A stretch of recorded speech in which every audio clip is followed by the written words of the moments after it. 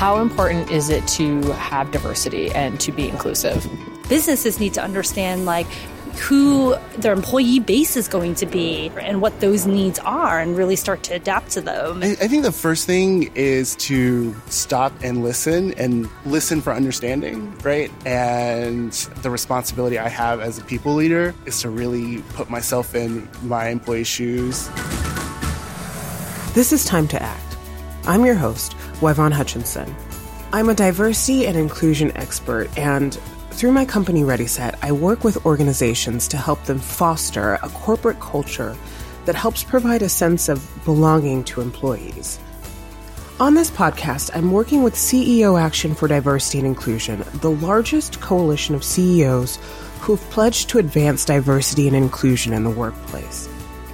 Throughout this series, we'll explore and highlight the recent steps companies are taking to tackle D&I, and I'll be talking to leaders of industry and diving into why they act as ambassadors for change. In this episode, my guest is Tom Troy, CEO of CSAA Insurance Group. CSAA is a AAA insurer that offers customers car, home, and personal property insurance options. It was also one of the first companies on the West Coast to host the CEO Action Check Your Blind Spots Unconscious Bias bus tour. And today our conversation focuses on how they're actively improving mental health across their workforce. Tom and I spoke as protests and riots broke out around the country over racial injustice and police brutality. Wow, so much is going on right now, Tom. I am super happy and super grateful to be able to talk to you today on the particularly salient and important topic of diversity and inclusion. And I'm super interested to hear about some of the steps you're taking at CSAA and how you're thinking about it in light of current events. So welcome. Well, Yvonne, thanks so much for having me. I'm really, really honored to be with you here today. Since the time that we first chatted about having this call, even in that last couple of weeks, things have changed materially. All the work I think that our company and a lot of other great companies out there are doing has become even more important than it was. I wanted to take some time and start us off by getting to know you a little bit more and your journey into CSAA. So can you tell me a little bit about your background and how you ended up where you are right now?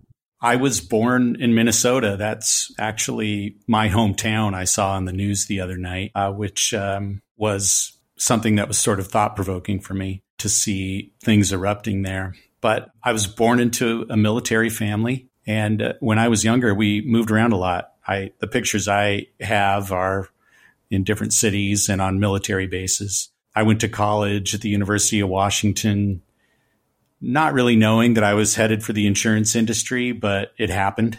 Over the years, I've learned a lot of people in insurance didn't actually plan on being in insurance, but they ended up there. Just over a year ago, I came out here to the sunny state of California to join CSAA Insurance Group. This is one of AAA's 3 insurers, and we cover about 23 states and have been in business for over 100 years. With the tense time that we all find ourselves in, CSAA and Tom have taken a vested interest in the mental health and well-being of their employees. For Tom, his approach and compassion towards mental health started at an early age. Today, CSAA has implemented new strategies and programs to make mental health a priority. I'm curious, just thinking about your employees for a little bit. One of your big focuses, even before COVID-19 happened, has been mental health. And, in response to these events, I know you've announced that you're going to be offering virtual facilitated conversations on the emotional impact of what's happening. Can you tell me a little bit more about your approach there and what inspired it? I've been thinking a lot about this topic of mental health. It's something that we want to focus on while we're so separated from each other, is making sure that we're paying attention to that. And I go back to a story. My dad was very active in our community, and he was the CEO of a regional hospital. And I can remember very vividly going to church, and there was a woman in this small town who sadly everyone thought was suffering from mental health issues and talked about that. And she would often make the rounds on Sunday to go to different churches. And she was at our church often, and more than once on the way home from church, she would be walking to wherever she was going, and my dad in the family car would pull over and offer her a ride to her next spot. And at the time, as a kid, you maybe don't want to be associated with that, but there was my dad saying, doesn't matter what anyone else thinks. It's a hot day. She needs a ride somewhere. We're going to pick her up, and we're going to give her a ride to her next destination. And that's just one small example, but I learned a lot, I guess, about this issue of thinking about others and trying to walk in their shoes from my father. I'm happy for that. I'm glad for that. I hope I've done the same for my kids. Starting early is important. We've always been committed to the health and well-being of our employees, and we're always working to try to make sure they have resources available to them. I think the other work that needs to take place is we need to break down the stereotype or the stigma that is associated with mental health. If I come in with a broken arm, I don't feel any fear of a stereotype around that if I need to go to a physical therapist after I'm out of my cast and get treatment and get myself healthy again. But in our society, there's still a stigma around mental health. And so it's oftentimes this thing that A, people don't even want you to know about, and B, would not want to make it sound like they need special attention in order to get better. So we've been making this a big focus, and we plan to continue to focus in this space. We were already thinking this way before the pandemic, but we realized right away this would be even more important than it was before. And then I think that's only been extended further with the recent civil unrest. We're looking to build networks with other employers and share insights and find new tools that we can provide to our employees so that we can do a better job in this space. I wanted to talk a little bit about some of the specific things that I've seen highlighted that you're doing. So, for example, I know that later this year, you all are planning to host conversations around race. I'm also aware that you are holding groups for people who want to engage in meditation and fitness classes to support mental and physical well-being. Can you talk a little bit about some of those specific initiatives? Right. So you're on it. We have a number of different things that we're doing, both near term and intermediate term. Near term, we're going to be offering some virtual facilitated conversation forums that we'll invite all employees to. And if they'd like to participate, it's opening up a channel of communication between employees and allowing us to even capture some sentiment that's out there that we want to support in some way.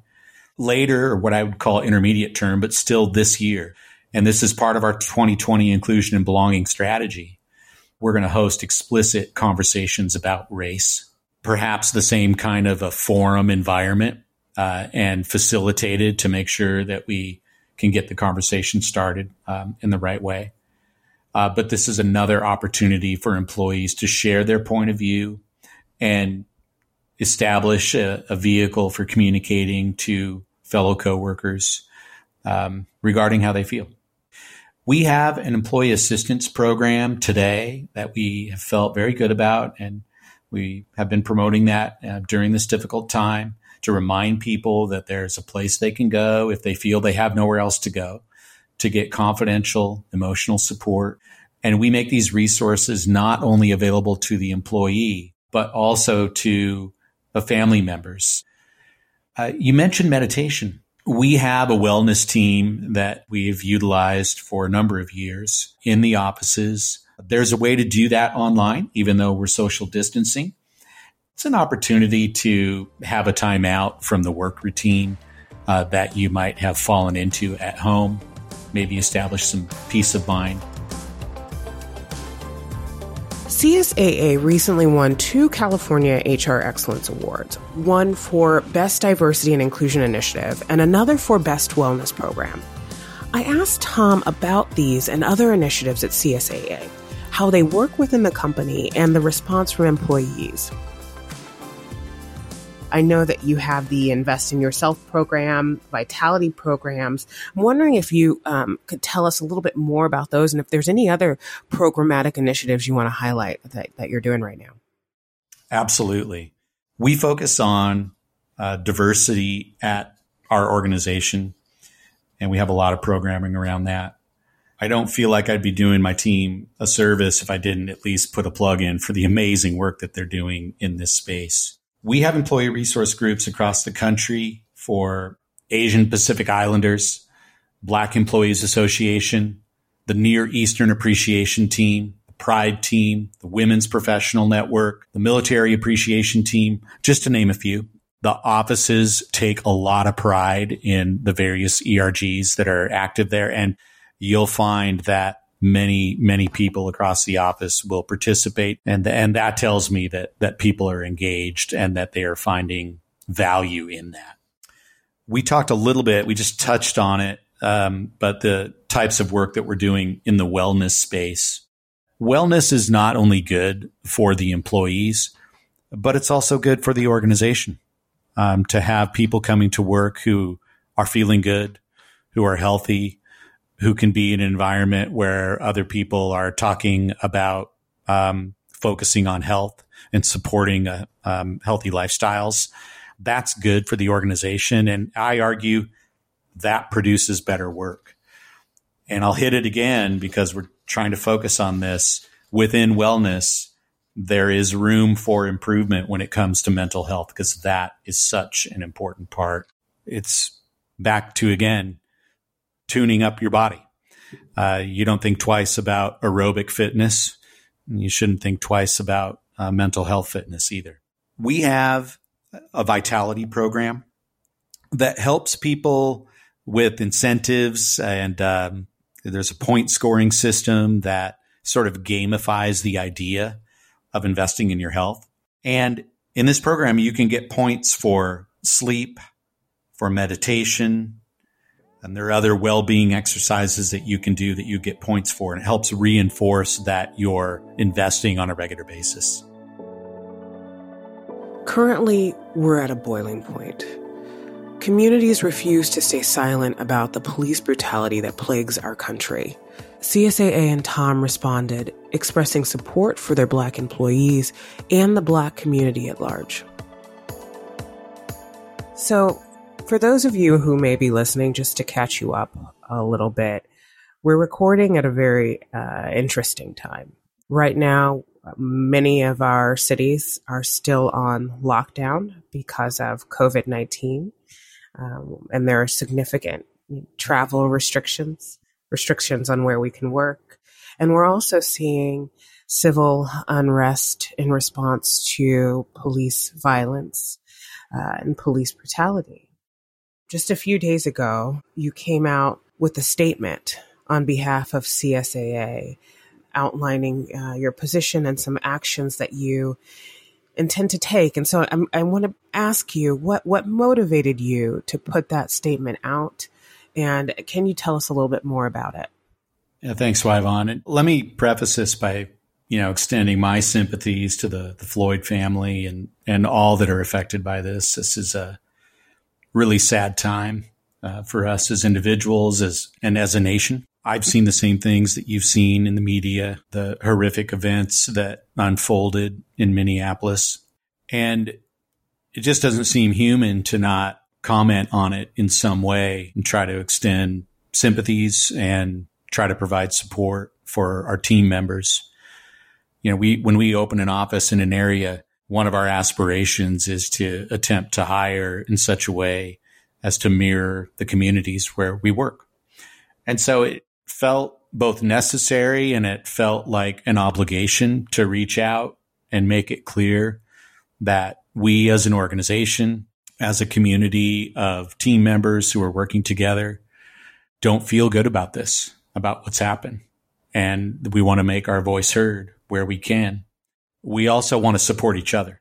And in that vein, this is where we're going to practice some of the muscle that we've been building in terms of helping our employees out with regard to mental health and listening more intently to how each other are feeling and finding a path forward. That's the motivation behind putting the message out there. In an effort to prompt conversations among employees and transparency from the top down, CSAA has created resources to facilitate a dialogue among their teams and to have employees' voices heard at all levels.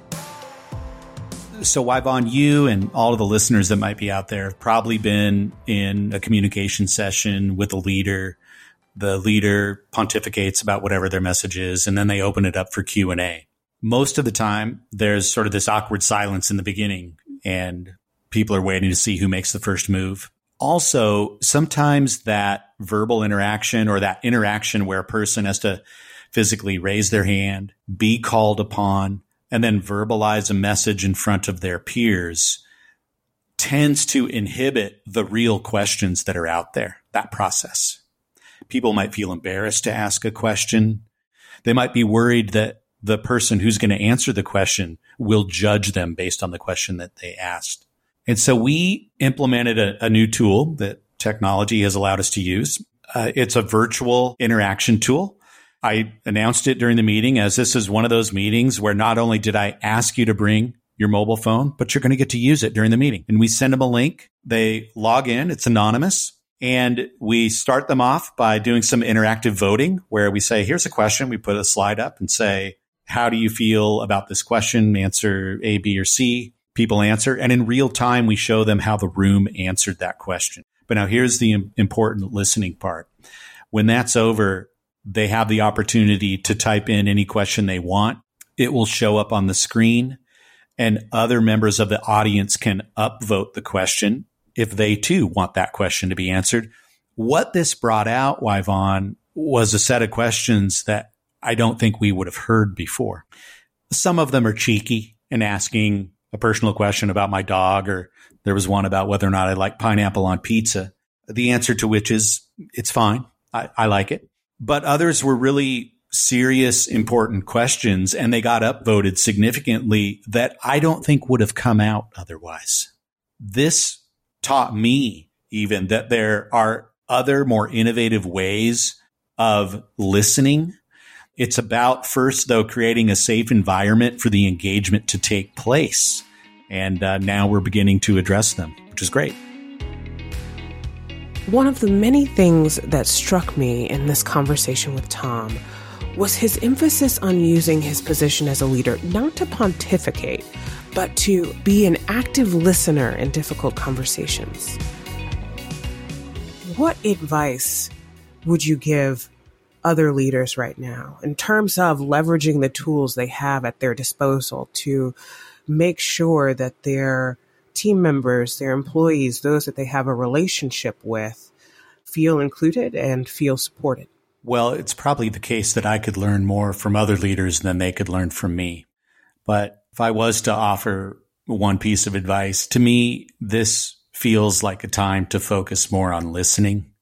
And maybe that's hard for leaders because, again, they got to where they are by being the voice instead of the listener. Some of these messages, they're very complex and they're deep-rooted. You've got to spend the time to work through it, to make sure that you're really getting the full complement of pain, of history. The complexity of the message itself goes back generations. And so for someone to come in and read a paragraph or watch a 5-minute clip of the news and pretend that they understand it and they have the answers, just doesn't feel right.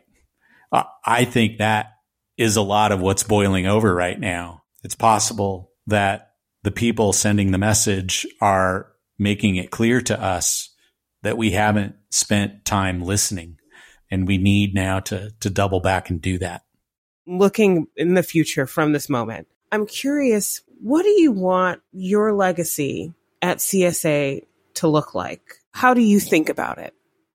We've talked about listening a lot in this call, but if the organization was better at listening and it had become second nature, not something that had to be thought about, I would consider that a major achievement, a life achievement, really. And so I hope that I'm able to contribute to that first by setting a good example and being a good listener, an active listener, not just a quiet listener, but an active, but good listener.